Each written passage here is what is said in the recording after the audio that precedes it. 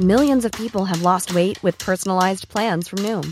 Like Evan, who can't stand salads and still lost 50 pounds. Salads generally for most people are the easy button, right? For me, that wasn't an option. I never really was a salad guy. That's just not who I am. But Noom worked for me. Get your personalized plan today at Noom.com. Real Noom user compensated to provide their story. In 4 weeks, the typical Noom user can expect to lose 1 to 2 pounds per week. Individual results may vary. Imagine the softest sheets you've ever felt. Now imagine them getting even softer over time. That's what you'll feel with Boll & Branch's organic cotton sheets. In a recent customer survey, 96% replied that Boll & Branch sheets get softer with every wash. Start getting your best night's sleep in these sheets that get softer and softer for years to come. Try their sheets with a 30-night guarantee. Plus, get 15% off your first order at bollandbranch.com. Code BUTTERY. Exclusions apply. See site for details. Across the UK, online, on DAB, and on your smart speaker. The Independent Republic of Mike Graham on Talk Radio.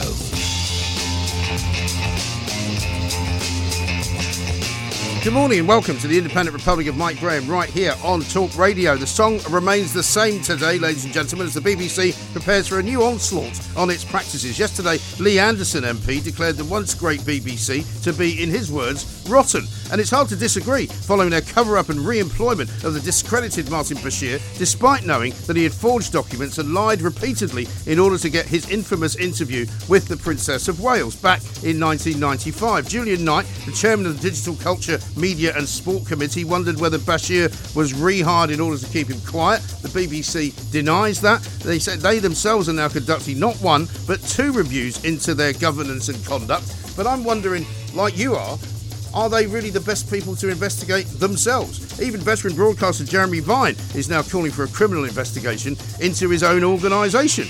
And as we've been saying at Talk Radio, these are very difficult times for the BBC and they cannot surely remain as they are. We'll be talking to John Whittingdale MP, Minister for Media and Data, this morning to get his take on what should happen inside Broadcasting House. 0344 499 1000. You might remember Claire Fox was with us last week and she said she was a little bit uneasy about having government probing journalism and having government sort of overseeing whatever journalists should be doing. I'm not so sure she's right about that. We'll find out what you think as well. 0344 499 1000. Coming up, we're also joined by former Special Advisor Peter Cardwell with a look ahead to Dominic Cummings' appearance before a select committee tomorrow. He's all set to throw Matt Hancock under a giant bus over the lockdowns, but will he also betray his former master, Boris Johnson? We'll also be chatting to the British Medical Association on why GPs don't want to see their patients in person, so don't forget to tell us your stories so we can pass them on to them. 0344 499 1000. We're also talking burglary this morning. There are 1 million unsolved burglaries in the past 5 years that the police simply haven't bothered to look into. Little Mix star Leanne Pinnock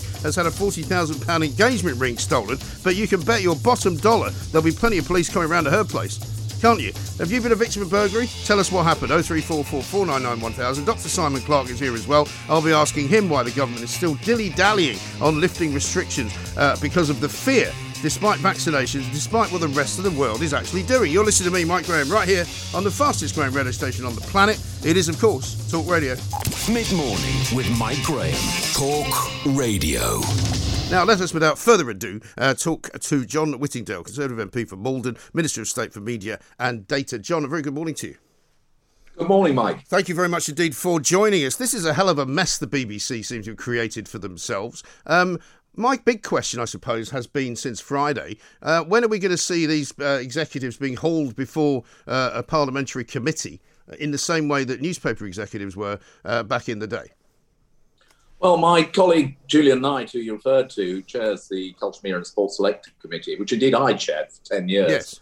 And indeed hauled those newspaper executives you mentioned in front of. Julian's holding a hearing very soon, so the committee will have an opportunity to question the BBC. But I think it's worth pointing out that this is an appalling episode which was covered up for years, but the current new management actually deserve credit for actually appointing Lord Dyson, for publishing his report and for exposing the truth of what went on. And obviously the people who were in charge at that time, some of them are no longer with us. But the Director General at the time, Lord Hall, as you know, has just announced his decision to step down from his current position at the National Gallery. Yes, he has. But in a way, I was saying to somebody the other day, it's like me resigning from Talk Radio in order to spare the blushes of the BBC.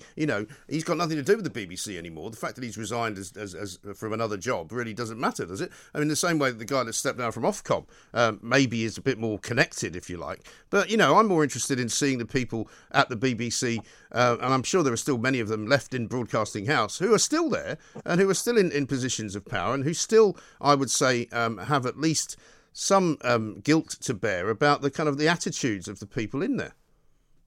Well, I mean, the actual interview and subsequent events in large part took place over 20 years ago. So I suspect quite a lot are not there. There may be some, but there are subsequent questions to be asked and addressed. As you know, the BBC is also examining how it came to be that Martin Bashir, after it had already been revealed that he had produced forged documents, nonetheless was re-employed by the BBC and was on the payroll until only that was only 5 or 6 years ago, John.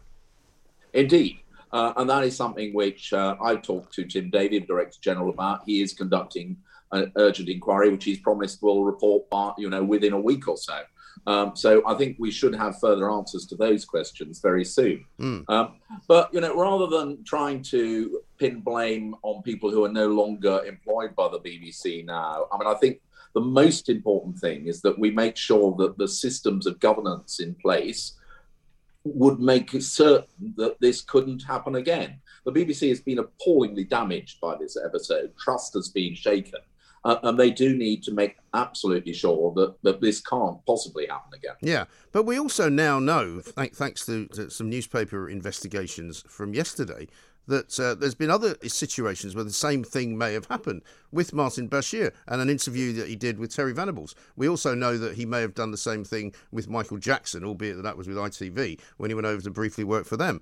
So, there's clearly a culture problem here, don't you think, in terms of the way that these programmes are overseen? And the only reason Panorama published their documentary this week, or last week rather, was because of public pressure, because at one point they said they weren't going to.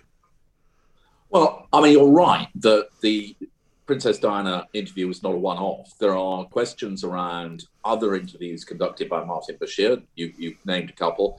And there have also been other dreadful failures, not recently, but within the BBC's current affairs programming. And we will remember the decision to suppress the programme that was about Jimmy Savile. There was a subsequent programme they did broadcast, which quite wrongly alleged that Lord McAlpine might be a paedophile. There was the decision to fly the helicopter over Cliff Richard's house at the time when he was being arrested, despite the fact he was found entirely innocent. These are all failures. And so I think there is a case that there needs to be stronger oversight of the journalistic practices and the editorial decision-making in the BBC. That is something that the BBC's review is going to look at.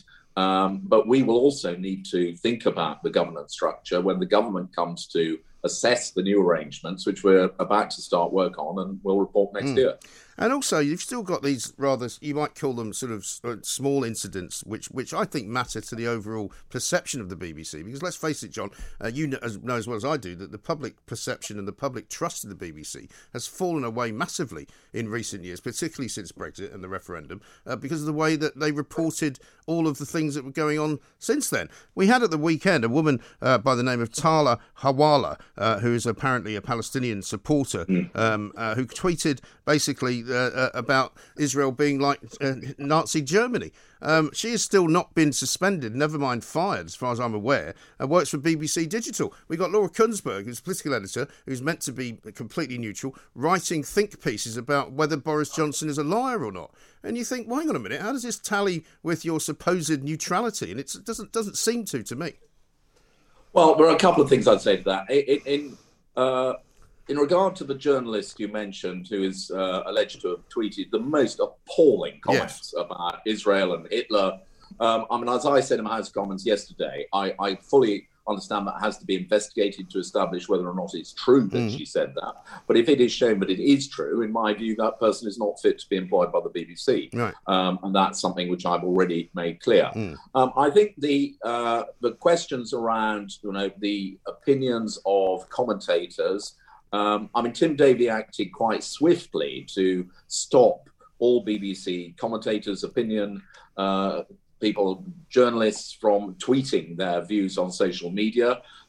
He's made it absolutely plain that the standards which BBC journalists have to meet in terms of impartiality are higher than almost anywhere else. I think he does understand that this is something that has gone wrong in the past and which has to be addressed. He does, but he said it didn't apply to Gary Lineker. Well, Gary Lineker is in a slightly different category in that he's not a political journalist. But he's still employed by the BBC at a very high rate of pay, paid by us. He is, and the new edict from the Director General does say that all employees of the BBC have to be careful not to express controversial views on political subjects, and that does apply to Gary Lineker, and I believe that has been drawn to his attention. Well, let's hope so, because some of us, mind you, I didn't see his tweets because he blocked me a long time ago for asking me if he was paying enough tax, but that's another story altogether. But how do you see this emerging at the end, John, as far as, Claire Fox said an interesting thing to me last week. Baroness Fox said she's uncomfortable with the kind of the setting up of some kind of governmental oversight of a journalistic organisation. And to some extent, I kind of understand how she feels about that. But I just wonder if the BBC has just become so big now that it's kind of unmanageable. Well, you don't want government interfering in the editorial decision-making because that would compromise its independence. And that's the sort of thing you see in authoritarian regimes where the state broadcaster takes its orders from the government. That's something that we would never want to do. However, you do need proper, strong oversight with independent external regulation. That's what we tried to put in place at the time of the Charter renewal, a much tougher management board, and then an appointed external regulator in the form of Ofcom. The extent to which that is working is something we will assess, but I do believe that it is very unlikely that the events that have been exposed by Lord Dyson could have occurred under this new governance regime, but that's something we will want to make absolutely certain of. I mean, some people are suggesting they might need to put some journalistic people onto the board of the BBC, which at the moment apparently there aren't any.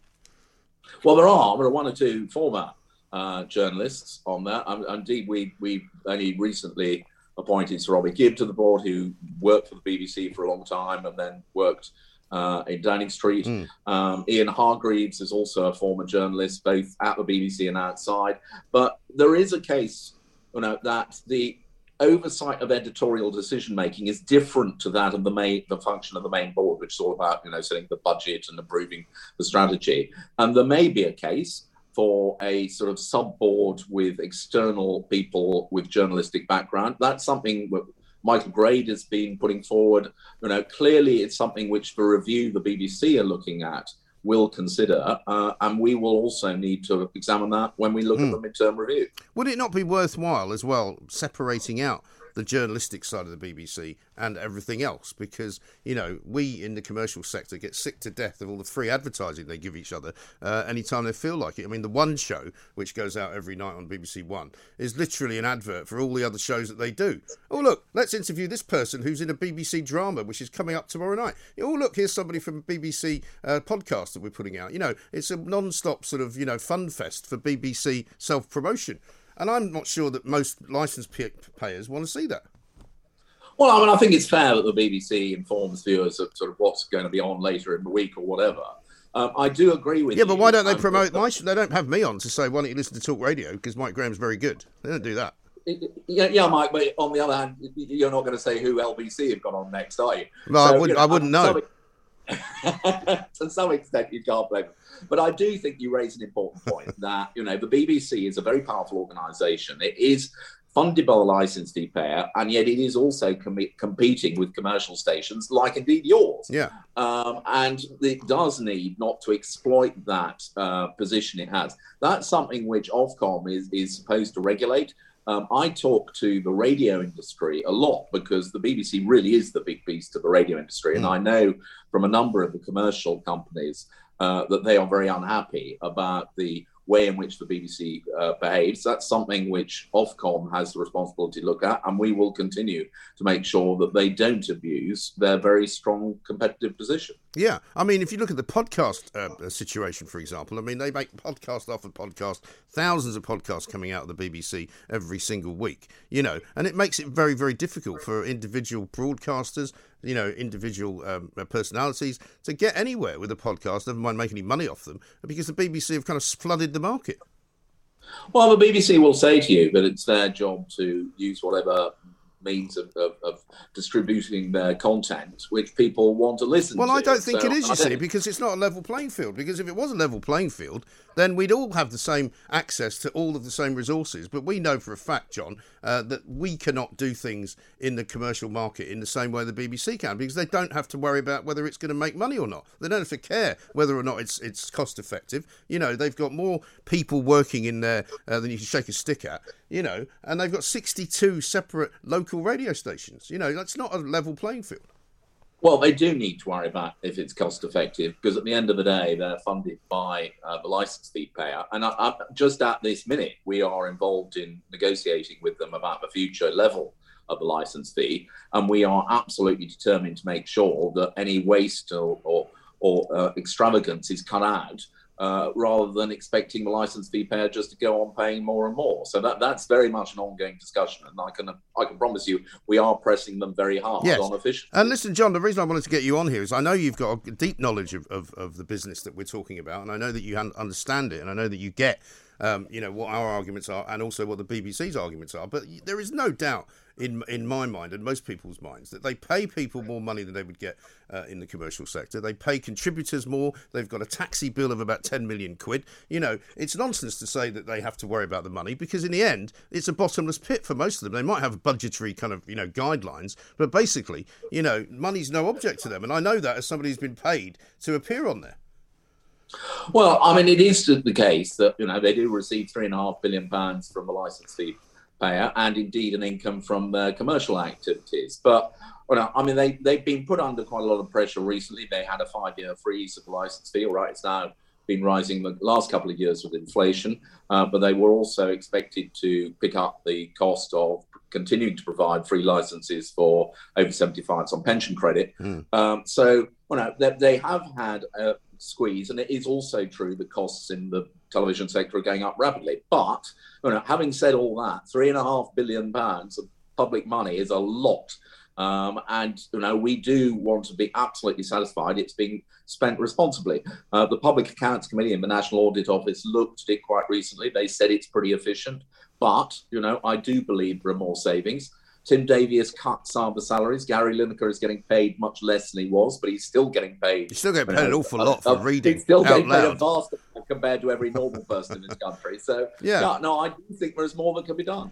Well, exactly right. And I mean, a lot of people are fed up to the back teeth of the news division because they don't trust them. I think it's only 6% of the people who were polled recently actually trust them. And let me tell you, I get lots of these kind of messages every single day. Steve in Lancashire says, Mike, please ask John Whittingdale why the BBC failed to mention any of the recent protests by tens of thousands at their HQ in London and their regional offices. These are the anti-lockdowners who were protesting outside Broadcasting House the other weekend. Didn't even make it onto the news. They were literally outside their front door. Yeah, well, I mean, impartiality covers a wide range of different aspects, and the decision as to what to report and in what order is almost as important as the tone of the report when it goes out. You can accuse a report of being biased, but it's a valid accusation of bias to choose not to report something. So, I think those are issues which BBC needs to think about. We've made it absolutely clear to the BBC that impartiality is the most important quality which the BBC are expected to uphold, and there have been occasions when I think they've fallen short. And that is, again, something which the BBC accept and have assured us that they will address. Well, who can forget the night in Parliament Square on the night we left the European Union last year, when they had a reporter walking around interviewing all the people she could find that were drunk and telling everyone what a white crowd it was. And you kind of going, I know people that were there. I was there. It wasn't a particularly white crowd. I'm not. I'm sure you and I weren't drunk, but I certainly was not. We were certainly celebrating. Absolute rubbish. Yeah, that's a dreadful thing to say. But what about this, right? Let's talk about News UK themselves, right? This company, one of the biggest media organisations in the entire world, put out a statement a couple of weeks ago saying we will no longer be starting up a linear television channel, which we were thinking of doing, because it's not commercially viable. And there's one reason why it's not commercially viable, and that reason is the BBC. So they're actually, as far as I'm concerned, operating a restraint of trade. Well, we do. I mean, anybody can start up a TV channel online, and indeed, there are others who are about to do so, as you'll know. Well, there are also others who are about to start up a linear channel too. Indeed, on Freeview. Yeah. I mean, there is a question of how you find it, because, of course, one of the advantages which BBC has is that it's number one on the list, and then you have what we call the public service broadcasters, who are all at the top of that list. But I mean, there is more choice available in terms of TV content, obviously, than ever before, and actually more news providers opening up. But the BBC, I mean, the BBC is still widely admired, perhaps particularly overseas, actually. And the BBC, trust in the BBC's journalism is absolutely essential. Well, I think, you know what, I agree with you. It has taken a knock. Yeah. No, listen, I think the world service that the BBC provides is actually one of the best things that Britain does. But for some reason, that's like what the old BBC used to be like. The new sort of BBC domestically is nothing like that. Well, I think there is a problem which goes beyond simple failure of journalism, which we've seen exposed by Lord Dyson, but into the whole culture. And one of the things we've made clear is that the BBC needs to be much less insular. At the moment, it's comprised in the main of people with similar background, with similar views, coming from similar parts of the country, and they all talk to each other, and they don't really connect with large parts of Britain. And that is something which we have stressed, that the Director General, I think, recognises. And there does need to be much more diversity in the BBC, not just, diversity of race and sex, but diversity of geography. So you have more people from different parts of the UK, and diversity of thought, because one of the things which I think the BBC is guilty of is that almost everybody has the same view of the world and finds it very difficult to understand how anybody can have a different view. Well, Brexit is a perfect example. Well, exactly right. And I mean, only the BBC could relocate half of its operation up to Manchester, but rather than hiring local people from that area, they end up bringing everybody up from London. So it's literally like a little island of Islington in the middle of Salford Keys, which is about as close to Manchester as I am.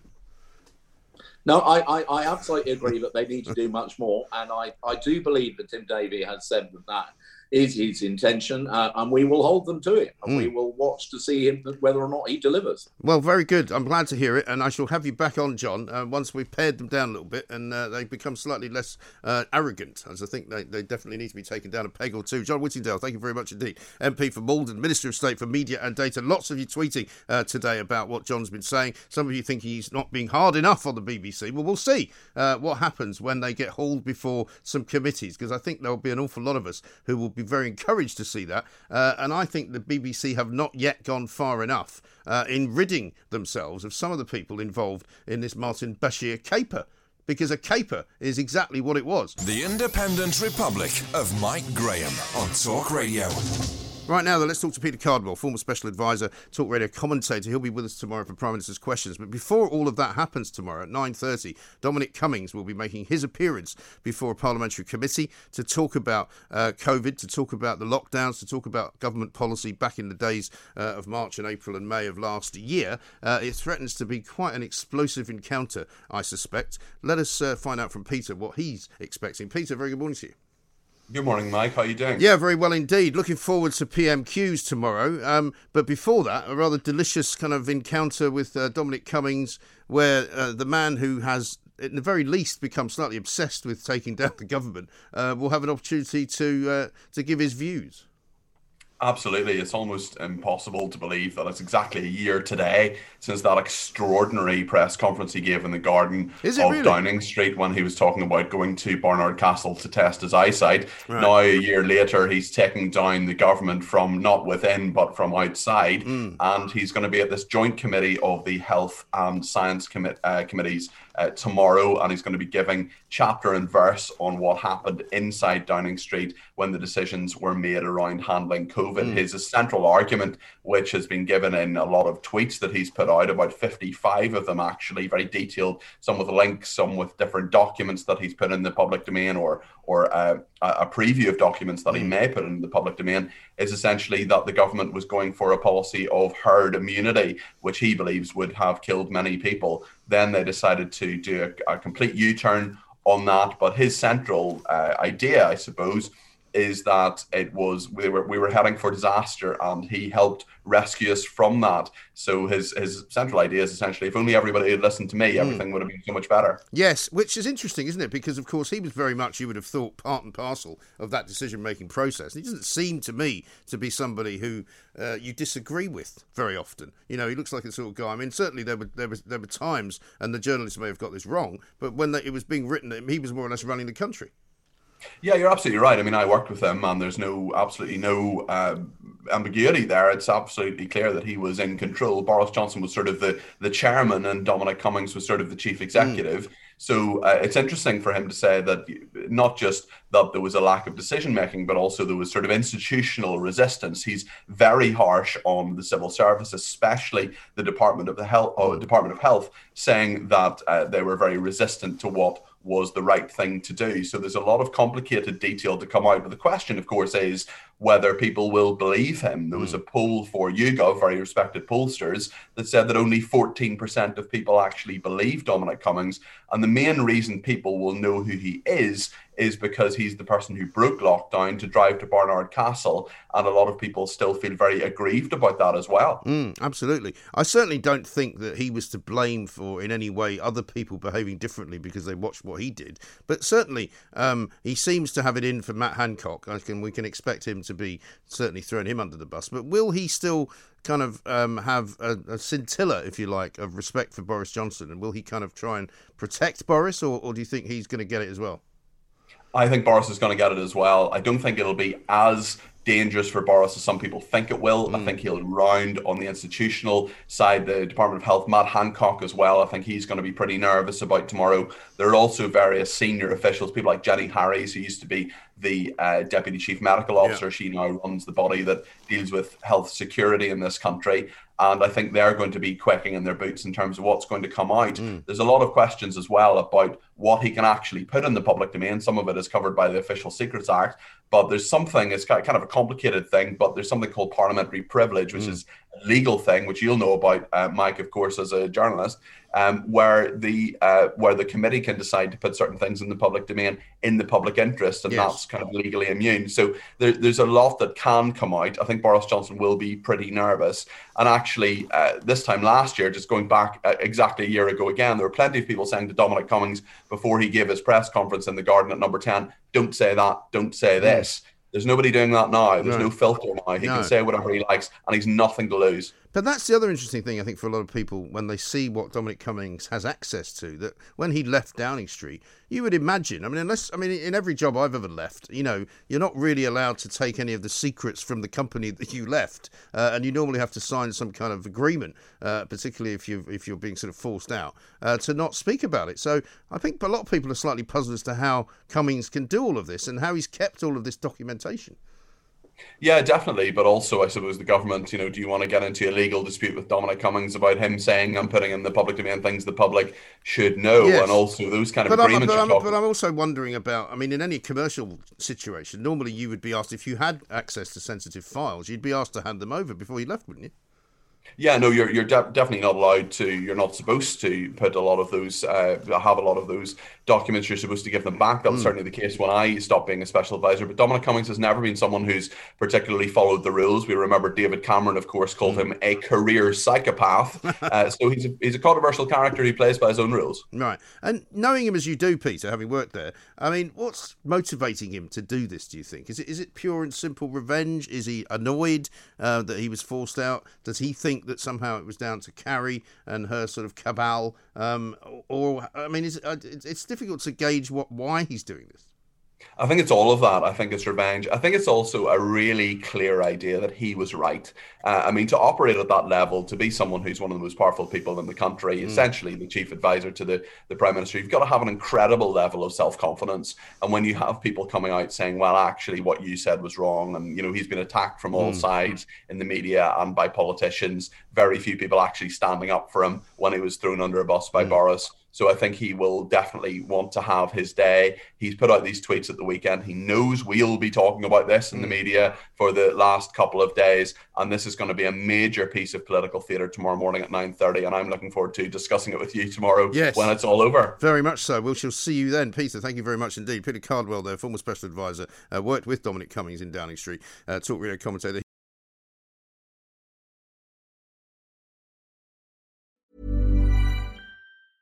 Cool fact, a crocodile can't stick out its tongue. Also, you can get health insurance for a month or just under a year in some states. United Healthcare short-term insurance plans, underwritten by Golden Rule Insurance Company, offer flexible, budget-friendly coverage for you. Learn more at uh1.com.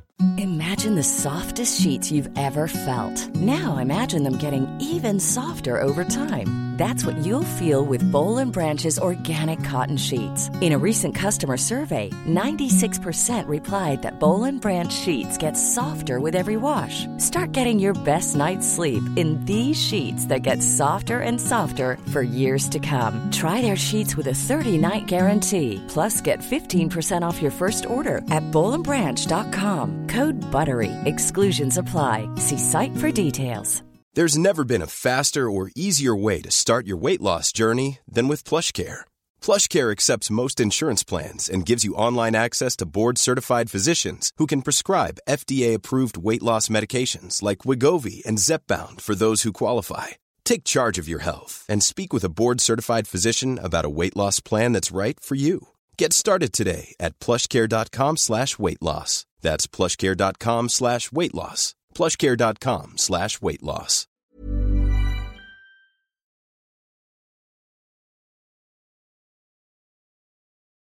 Mid-morning with Mike Graham. Talk Radio. Just before we talk to Dr. Vautry, how about this for a text which has come in without a name on it, unfortunately. It says that, from Graham, sorry. I've just seen the Top Gear special on the iPlayer and counted 62 staff members in the credits. This is a joke. Surely this can be slimmed down. Well, that's my point. You know, I'm perfectly happy for the BBC to do what they do, but they can't be charging us so much and they can't be employing so many people to do the jobs that nobody else in any commercial organisation could possibly sustain. It's that simple. 0344 499 1000. Let's talk to Dr. Richard Vautry, who's BMA GP Committee Chair. Dr. Richard, very good morning. Good morning. Thanks very much indeed for joining us. We've been talking to a lot of people on this story for the last few weeks. I'm delighted that we've been able to get you on as well, because you can give us probably a very different perspective. A lot of people have told me, you know, because I don't want to give the wrong impression, that loads of GP surgeries are working pretty much normally and they're very happy with them. But on the other hand, there seems to be others who are not working normally, and some people are finding that a little bit irksome, not to say the least. A lot of people saying they've been asked to take pictures of themselves and send them in. They've been using this thing called e-serve or whatever it is, that they have to fill out the form in before they can even possibly attempt to get an appointment with the doctor. What's your take on what the NHS is recommending to the doctors?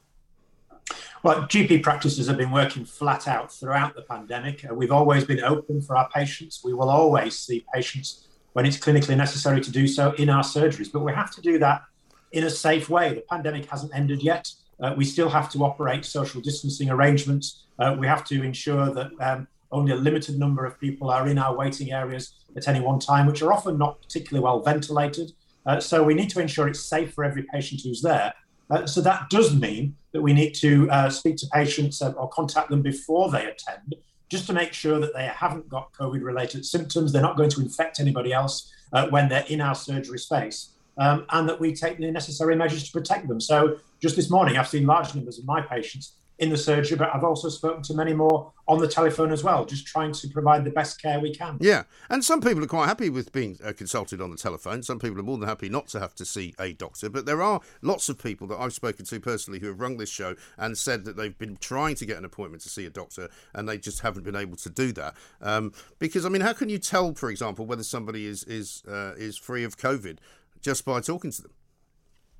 You can't be absolutely sure, and I think it's not just about whether they're free of COVID. It's whether it's an appropriate thing for them to come into a space like a health centre for a further examination or a further consultation. So we do that very carefully when either using telephone or online consultation methods to do that assessment, because we want to ensure that we care for our patients appropriately. We don't want to give them the wrong treatment, and we often do need to do a physical examination for them to be able to do that. But what we need to be very careful of is people just walking into our practices alongside other people who have been booked in and are waiting appropriately in the waiting area, because that then, if that becomes overcrowded, as it used to do 2 years ago, very, very often, then we put our patients at risk. And I think we need to ensure that our patients are treated in a very safe environment. But in terms of the social distancing rules, I mean, are they imposed by individual doctors' surgeries or are they imposed by the NHS?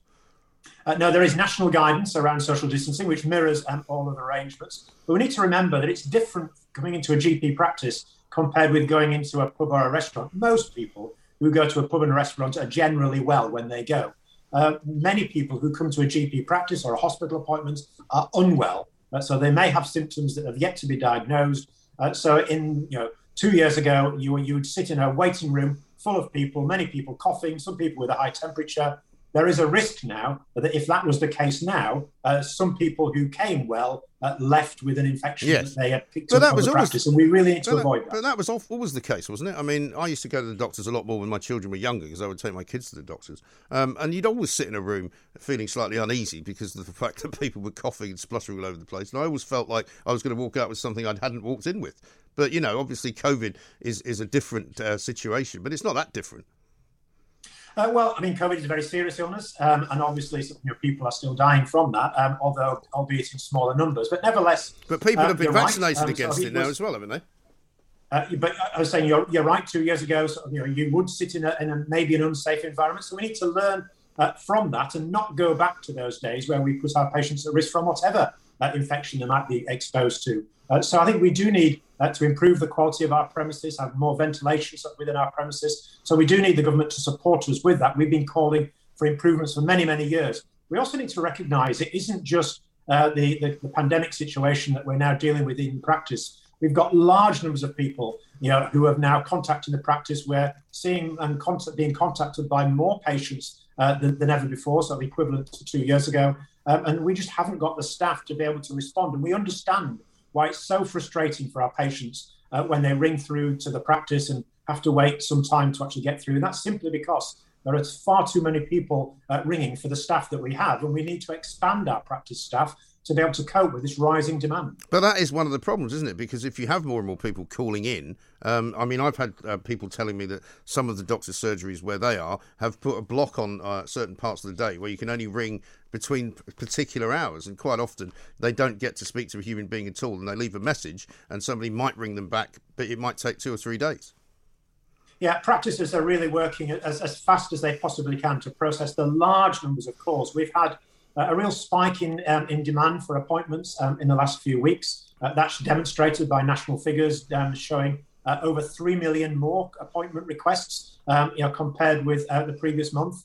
So that's a huge volume that practices are having to deal with. That's in part because many patients are frustrated that they haven't got their hospital appointments, so they're ringing their GP about that.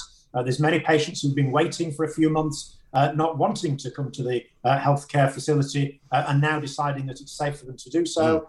We've got many patients who are genuinely unwell with viral infections they've not been exposed to during the last year. So we've seen a huge rise in demand, and we're doing our best to try and manage that. But we understand our patients' frustration. Yeah, I've got one here from SJ Stephen, who says, my doctor is phone call only unless it's very extreme. We can't see our doctor, and my wife needs to. And he says, my biannual appointment at Northampton General Hospital has also been cancelled.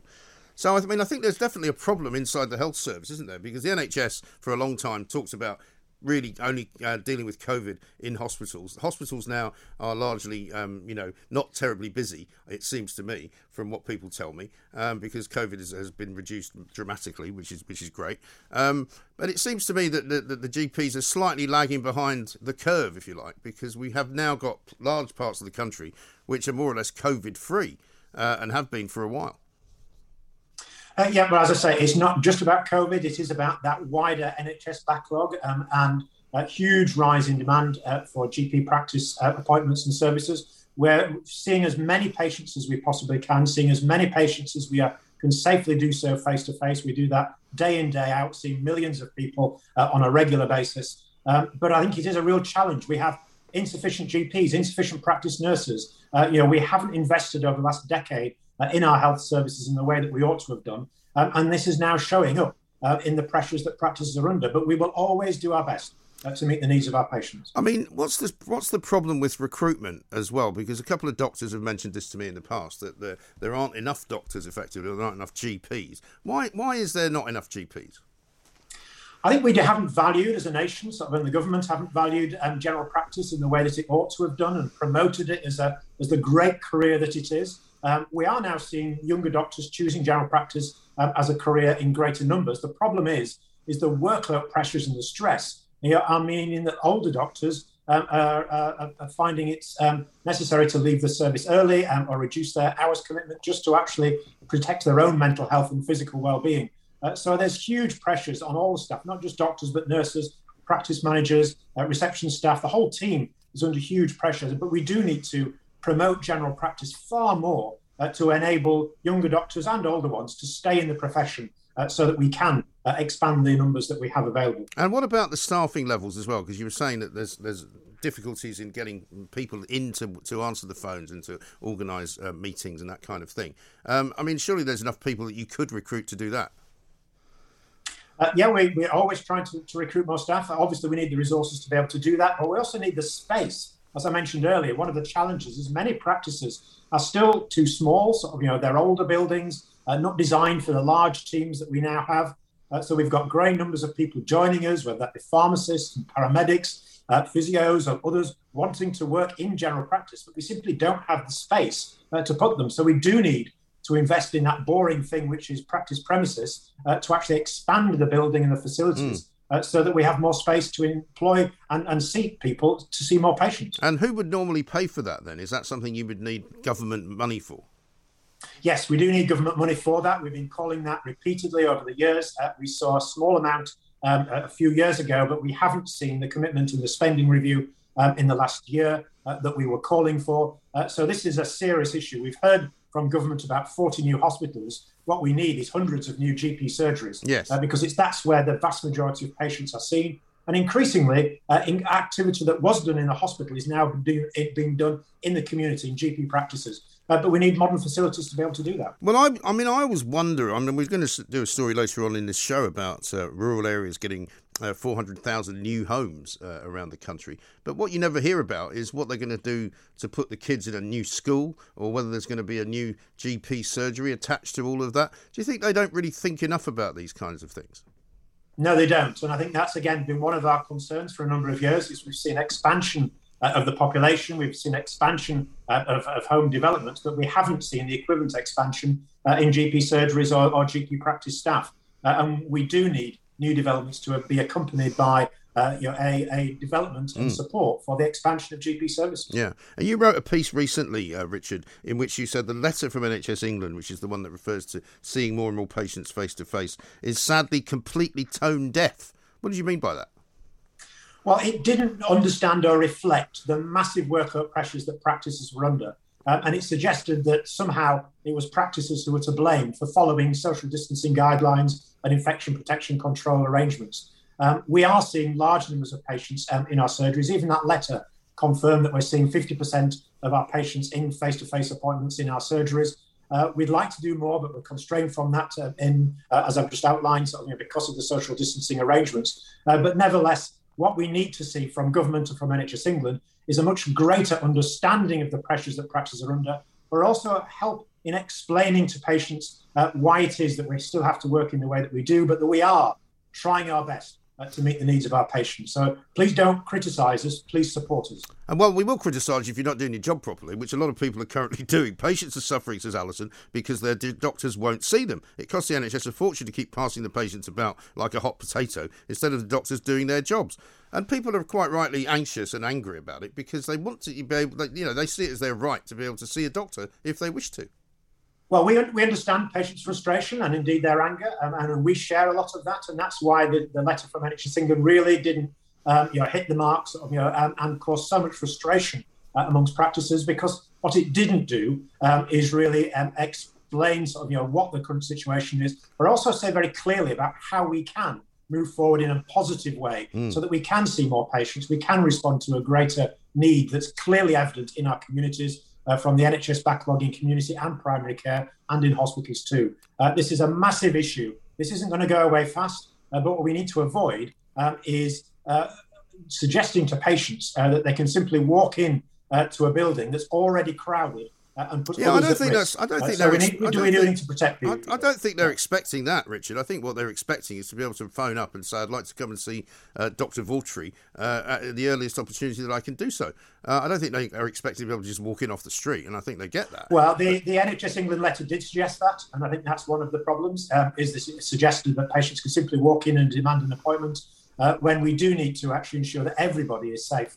We want to ensure our patients get the right appointment, whether that be face-to-face or by telephone or through another method, but we need to do it safely. But we are working extremely hard to be able to do that. Yes, but surely you ought to have a roadmap, since that would appear to be the sort of phraseology of the current age, as to when you can do it. Because surely if more and more people are vaccinated, social distancing becomes less of a thing. And it may well be that on June the 21st anyway, social distancing is done away with altogether, in which case you can go back to where you were, right? Yes, that's exactly right. We have written to the Secretary of State, Matt Hancock, about exactly that. We need an urgent meeting with the Secretary of State to talk through what is the plan for general practice, how we can support our patients and our staff, and we do need some very clear and guidance around when it's appropriate and safe to change from the current social distancing arrangements and infection control arrangements and practices. But we need very clear evidence from the CMO and others to be able to do so. Yes, but if Boris Johnson gets up on June the 20th and says, right, as of tomorrow, social distancing is no longer required, you're not going to say, well, we're still going to do it, right? Well, we need to see the evidence linked to that. The Prime Minister was very clear. He should be following data, to be able to support that. We're still seeing rises in cases in certain parts of the country. But nevertheless, we do need a very clear exposition from Public Health England, from the CMO and others who are experts in the field to demonstrate that it is safe to work in a particular way. And then it is for practices to ensure that they do provide the best possible service to their patients based on that guidance. But you're dealing with sick people, Richard. So, I mean, presumably there's any number of people with infectious diseases going into hospitals, going into GP surgeries at any given time. You're not going to be able to make that completely safe for everybody, because if you go to a doctor's surgery, you might pick up some bugs or other. You quite possibly and that's why we need to learn from the past and not have those crowded, unventilated waiting rooms crammed full of people waiting for an appointment. As you said, but it wasn't like people were dropping down dead outside, were they?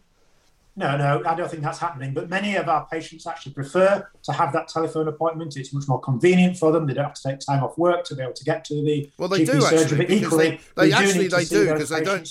Well, sometimes they do because they don't always get a window of when the call's coming, more than a day say before, and sometimes they have to wait a couple of hours for the call to come. So they're telling me that they do have to take time off work because they can't always also talk on the phone securely in the house, or they can't always talk securely in an office space because they don't want anyone overhearing them.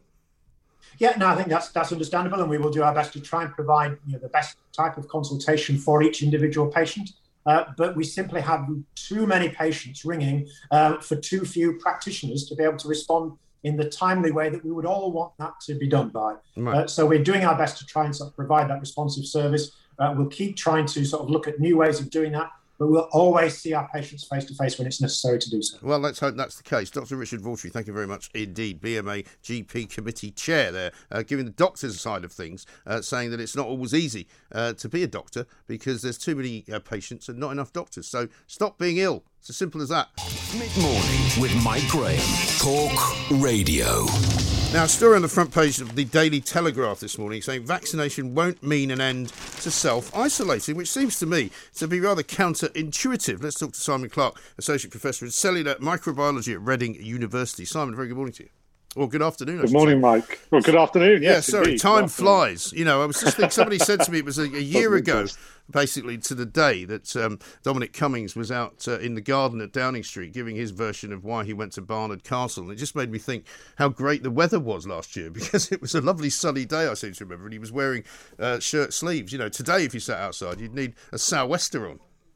April and May last year were lovely. This year they're absolutely miserable. It really is miserable. But what are you making of this vaccination story? Because fully vaccinated people will still be told to self-isolate for 10 days if they come into contact with someone infected with COVID after June the 21st, which seems a bit mad to me, because I thought that we were supposed to be trying to move away from all of this stuff.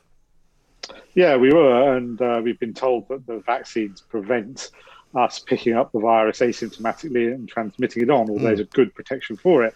However, there is a paper from the Oxford Vaccine Group that says that their vaccine is not so good at that. And I've never been quite sure of how the Department for Health and Social Care have balanced those two things. There's plenty of journalists who told me that their press people are absolutely insistent that that's the case. But like I say, a published peer-reviewed piece of science from that group, which I have no reason to disbelieve, says it's not so good, and that's been out for some time.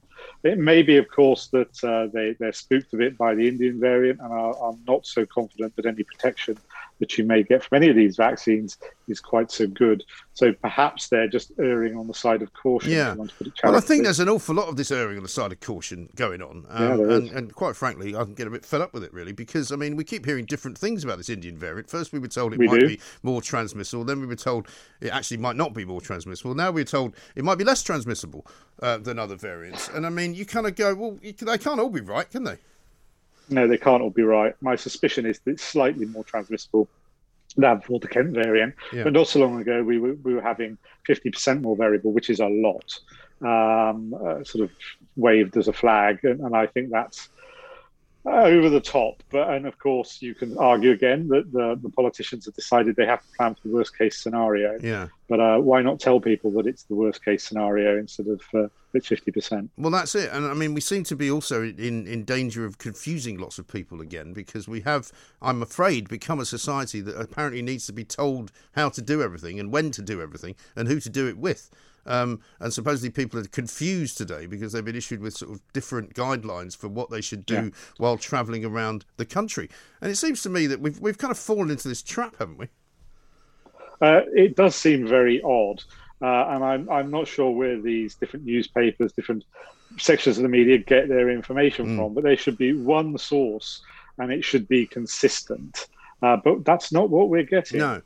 Well, what they're getting is briefings from people. That's how it works, basically. I mean, you know, I say that that's as somebody, true. I say that as somebody who used to get them. You know, where you get a call from somebody. It could be a minister, it could be a minister's aide, it could be an MP who's spoken to a minister. But basically, they're trying to get a message out without putting it out officially, and that's kind of what's going on. And it seems to me that people should surely, at this point in the situation, be kind of just using their own common sense, which I think broadly is what Boris Johnson wants people to do.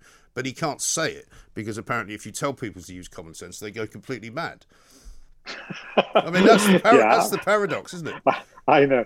Personally, I think there should be one source of information, and then people have got to work around that. And there is an element of common sense in that. Yes. But if you go telling people do what you like, which is how some people will hear it, then it becomes like herding cats. Yes. But, I mean, it is kind of different out there, isn't it? I mean, there is now a very different feel, certainly, to London. I don't know what it's like where you are. People are... I mean, I was looking at a picture from Kiowa Island, funnily enough, at the weekend, where the PGA golf tournament was being held in South Carolina. And it looks just like any normal golf event, where there's thousands of people crowding around a green, watching Phil Mickelson trying to win the great age that he's at. And it seems to me that if they're doing it there... Why are we not doing it here? Well, we'll find out in due course whether it comes back to bite them. But these are political decisions. It's for the politicians to look at the evidence, to look at where we are in this country and come up with their advice. That's their responsibility. It's not their privilege. It's their responsibility. Yes, but it hasn't come back to bite them in Texas. It hasn't come back to bite them in Florida. I mean, the Texas governor last week issued a series of statements which involved the statistics on COVID, and he said they had no COVID deaths for the first time since March of last year. And they've been open properly, including loads of people going to ball games and crowding into stadiums together for quite some weeks now. Yeah, and when we can do that, we should do that. But these parts of the world, different parts of the world, do not move in exact synchrony. And if I went through the data, I can point to parts, particularly last summer, July and August, where there were significant cases, particularly in the warmer parts of the United States. Texas, Florida, California, and relatively few here. Yes. No, that's very true. But I mean, my take on all of that is that in various different parts of the world and at different times, we've all kind of really been in the same boat. If you were to take it all overall as a kind of a global figure, there's not been much difference really in the time in terms of the portion of people who were affected and the portions of people who died. No, well, broadly speaking, that's right, particularly in the developed world. But they come at different times of year, it seems. Yes. Yeah, I mean, there doesn't seem to be any people talk about seasonal fluctuations and talk about how the spring is a time when you would expect to see less virus than in the autumn. But actually, when it came last year, it was spring. We don't have it this spring, partly not because of the weather, more to do with the fact that it appears to have disappeared for the moment. Yeah, I mean, last spring, perhaps just over a year ago, I was being told a lot, well, the summer will get rid of it for us, so we'll just deal with it. Of course, that isn't true. And you go to places like, and I pointed it out at the time, Brazil and Singapore, where it's never cold. They've had serious numbers of cases. So, we're still told by the doom and gloom merchants that of course it will come back in the autumn and probably next winter, almost certainly. And they still use seasonality when they want to, even though there doesn't appear to be any reason to. Yeah, it's a cycle. It's not really seasonality. I do think it will come back, but we will have been vaccinated extensively by then, so it will meet that wall. So yes, there will be an increase in the number of infections. That's what these things seem to do. Yeah. But I don't think, and I hope I'm right, obviously, that it will be an insurmountable pressure for the NHS, which is why we had the lockdown. Well, that's what we're told. But then when the lockdown is not lifted, even though there is no pressure on the NHS, we get told it was for something else. And that is also a problem, Because, yes, that is true. Because we had, of course, the problem in January when a lot of people were dying. But as we moved into February, that ceased to be the case. And we were past the point where I think they started removing the status from number 5 down to number 4 in the NHS. Then it went down to number 3, and yet we were still locked down. And I think that's the problem. That we're going to have Dominic Cummings tomorrow giving evidence to a parliamentary committee in which we think he's going to say that he doesn't believe the first lockdown was necessary, certainly not the second, and certainly not the third. He may well say that. We'll see. But we'll look for his explanation of why. And people should always, with these things, with people involved in politics, keep in mind their motivation for what they say, because yes, but he's very much a driven by data kind of individual, so he won't be just saying it and saying that's my opinion. He'll be saying it and backing it up with all manner of different figures and facts and all the rest of it. But that relies on his interpretation of the data being correct. Well, that's what all data is interpreted, isn't it? I mean, that's the problem we've got. I mean, we know from Chris Whitty and Patrick Vallers last year said that they deliberately skewed some of it in order to scare people.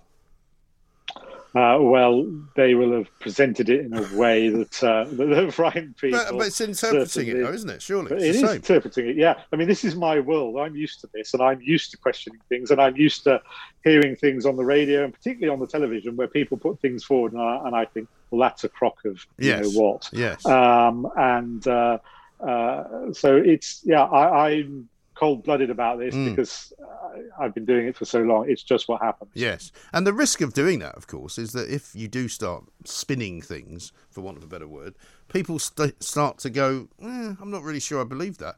And then they start to not believe any of it. And then they start to go, we don't really want to hear it anymore.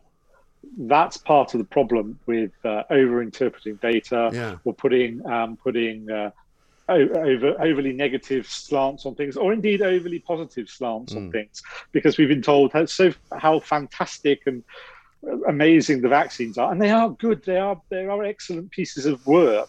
They're great inventions, but they can't they can't raise people from the dead. And you could almost be forgiven for thinking that they're capable of something like that, given the positive spin that's been put on them. Yes, they're good, they're great. People should have them, but they have their limitations, like everything else. Yes, but again, it's a mixed message, isn't it? Because on the one hand, they're telling us how great they are, and then on the other hand, they're saying today, well, just because you've been vaccinated doesn't mean you won't be told to self-isolate. To which most people will say, well, hang on a minute. Well, either surely they work or they don't work. That's exactly my point. Yeah. They should have from the start been much more nuanced, much more careful with how they presented this, but they weren't. No.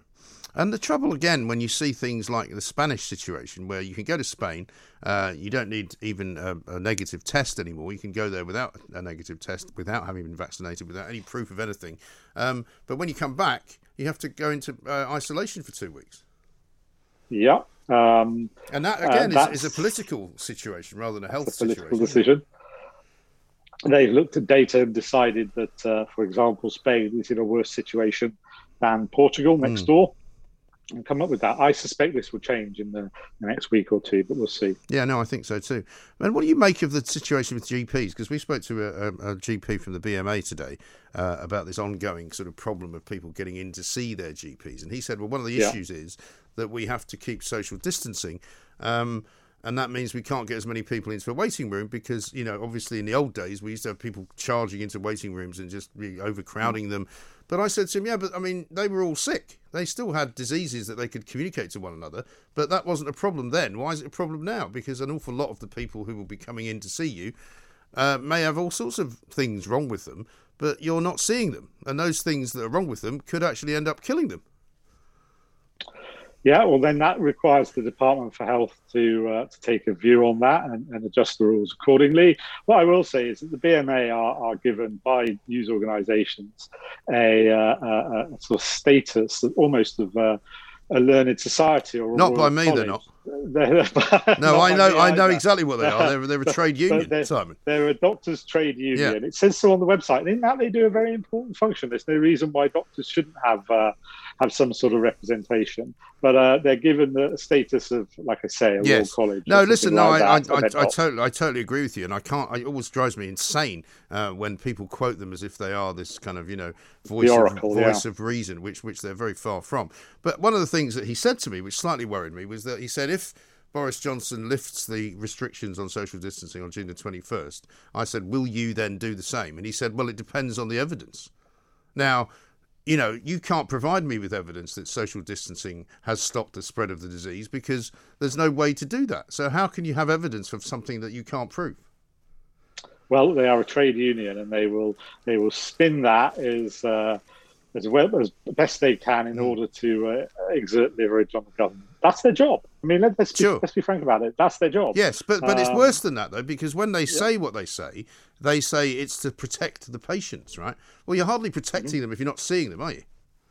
Absolutely. I keep going on. I keep telling people 4 years ago, I was diagnosed with a life-threatening disease. It was life-threatening. And that happened only because the GP, who'd never met me before, looked across the desk and said, you don't look very well to me. Yeah.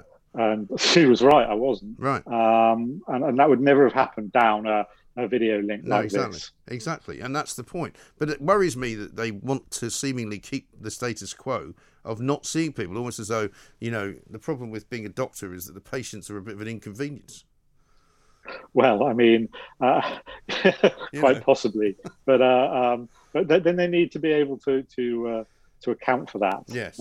That's their job. But that's the thing, isn't it, Simon? The end result that we all want is to have normality, brought back in.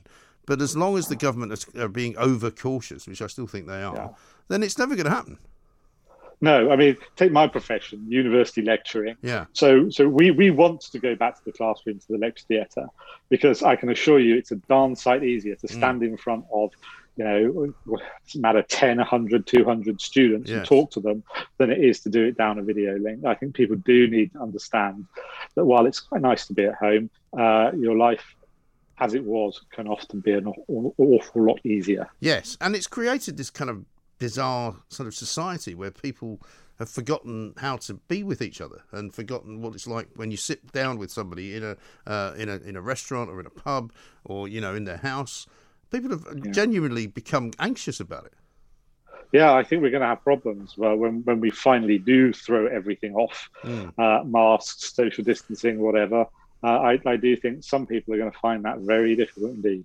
Interesting. Dr. Simon Clark, thank you very much indeed. Associate Professor in Cellular Microbiology at Reading University. I mean, if you're going back to work, I'd love to hear the stories of what you're being told, because we're being told, obviously by the government, that if you come into contact with somebody, i.e. somebody pings you because you've got the app, that you were in a close contact with somebody who's now got COVID, you still have to go into quarantine, even if you've had 2 of the vaccinations. That seems bonkers to me, doesn't it? Talk Radio. Across the UK, online, on DAB, and on your smart speaker. The Independent Republic of Mike Graham on Talk Radio. If you enjoyed that, be sure to catch the whole show 10 till 1, Monday to Friday on Talk Radio via DAB, online or via the Talk Radio app. And if you have an opinion on the stories we cover, we'd love to hear from you. Call us on 0344 499 1000 or tweet at Talk Radio during the show to have your say. Mid-morning with Mike Graham. Talk Radio.